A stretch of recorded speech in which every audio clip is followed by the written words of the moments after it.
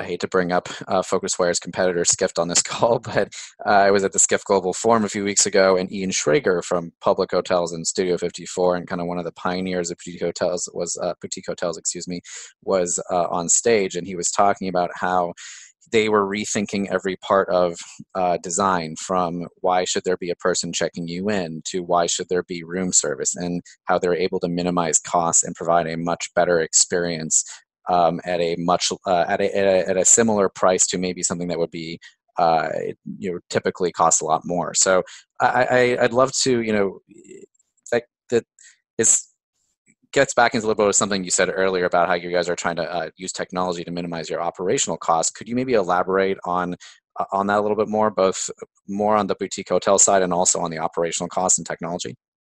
Certainly. I think Ian's commentary on this topic is absolutely correct, and this is something where we're beyond kind of cheering for the idea that technology can rethink the operations of property. We're actually putting our money where our mouth is and investing really substantially in the building of technology that allows us to operate more effectively at every part of the business. So as an example, when it comes to underwriting and figuring out which properties would be best suited for our use, we have quite a sophisticated approach towards modeling the revenues and the costs and what the expected kind of returns are likely to look like, are likely to be, followed by our, once a property is signed, getting it up and running extremely rapidly. So we actually have a global supply chain built out where we buy globally, furniture, decoration, artwork, mattresses, cutlery.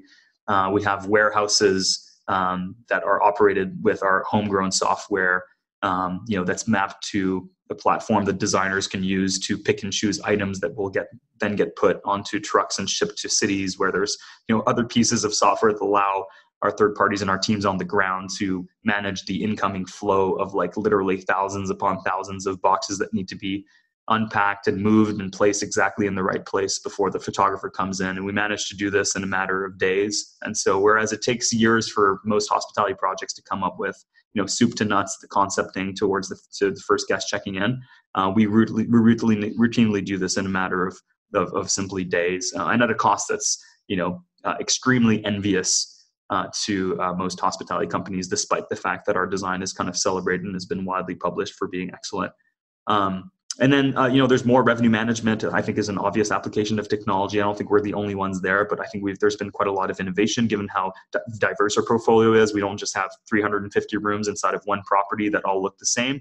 We have a really diverse set of properties in a series of locations, and so that adds some elements of complexity that have required us to build our own technology. And then the day-to-day operations of the property are probably the most important.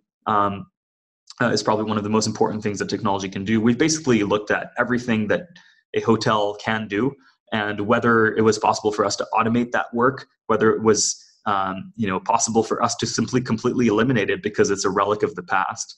And so I think, the couple of examples that you mentioned, like the front desk, for instance, or the room service, we think no front desk is better, and that the front desk should be on your phone, actually. That there should be no check-in process, but that you should have 24/7 service available within seconds. But through your phone. And we think that in the era of food delivery companies, there's no need to have, a room service offering at the property level that typically is a loss leader. So yeah, I think we've done a careful job analyzing every single job that is done within a hotel and figuring out how technology might be able to do it in a more efficient manner. Very cool. I think you answered most of what I wanted to ask in my next question here, actually, but there's a lot of focus right now on people using property in creative ways and calling it technology companies with WeWork's IPO implosion. I feel like you just mentioned a bunch of different ways that you truly are using technology, but I'm curious, have you received any blowback, and how do you think of yourselves as a real estate company versus a technology company in that balance?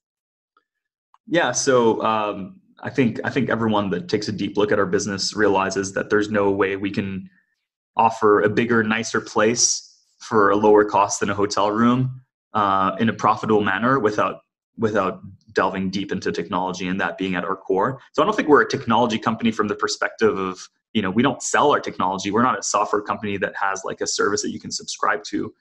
The technology we use is for our internal use, very much like Amazon and their warehouse and logistics, and what powers their e-commerce platform.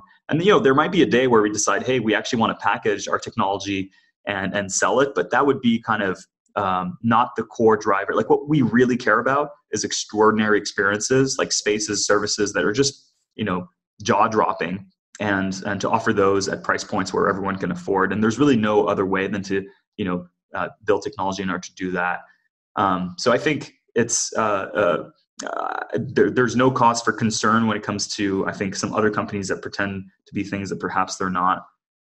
What matters for us is just to stay focused on efficiency and quality of experience, and then it just happens that technology is one of those major levers to make that happen at scale.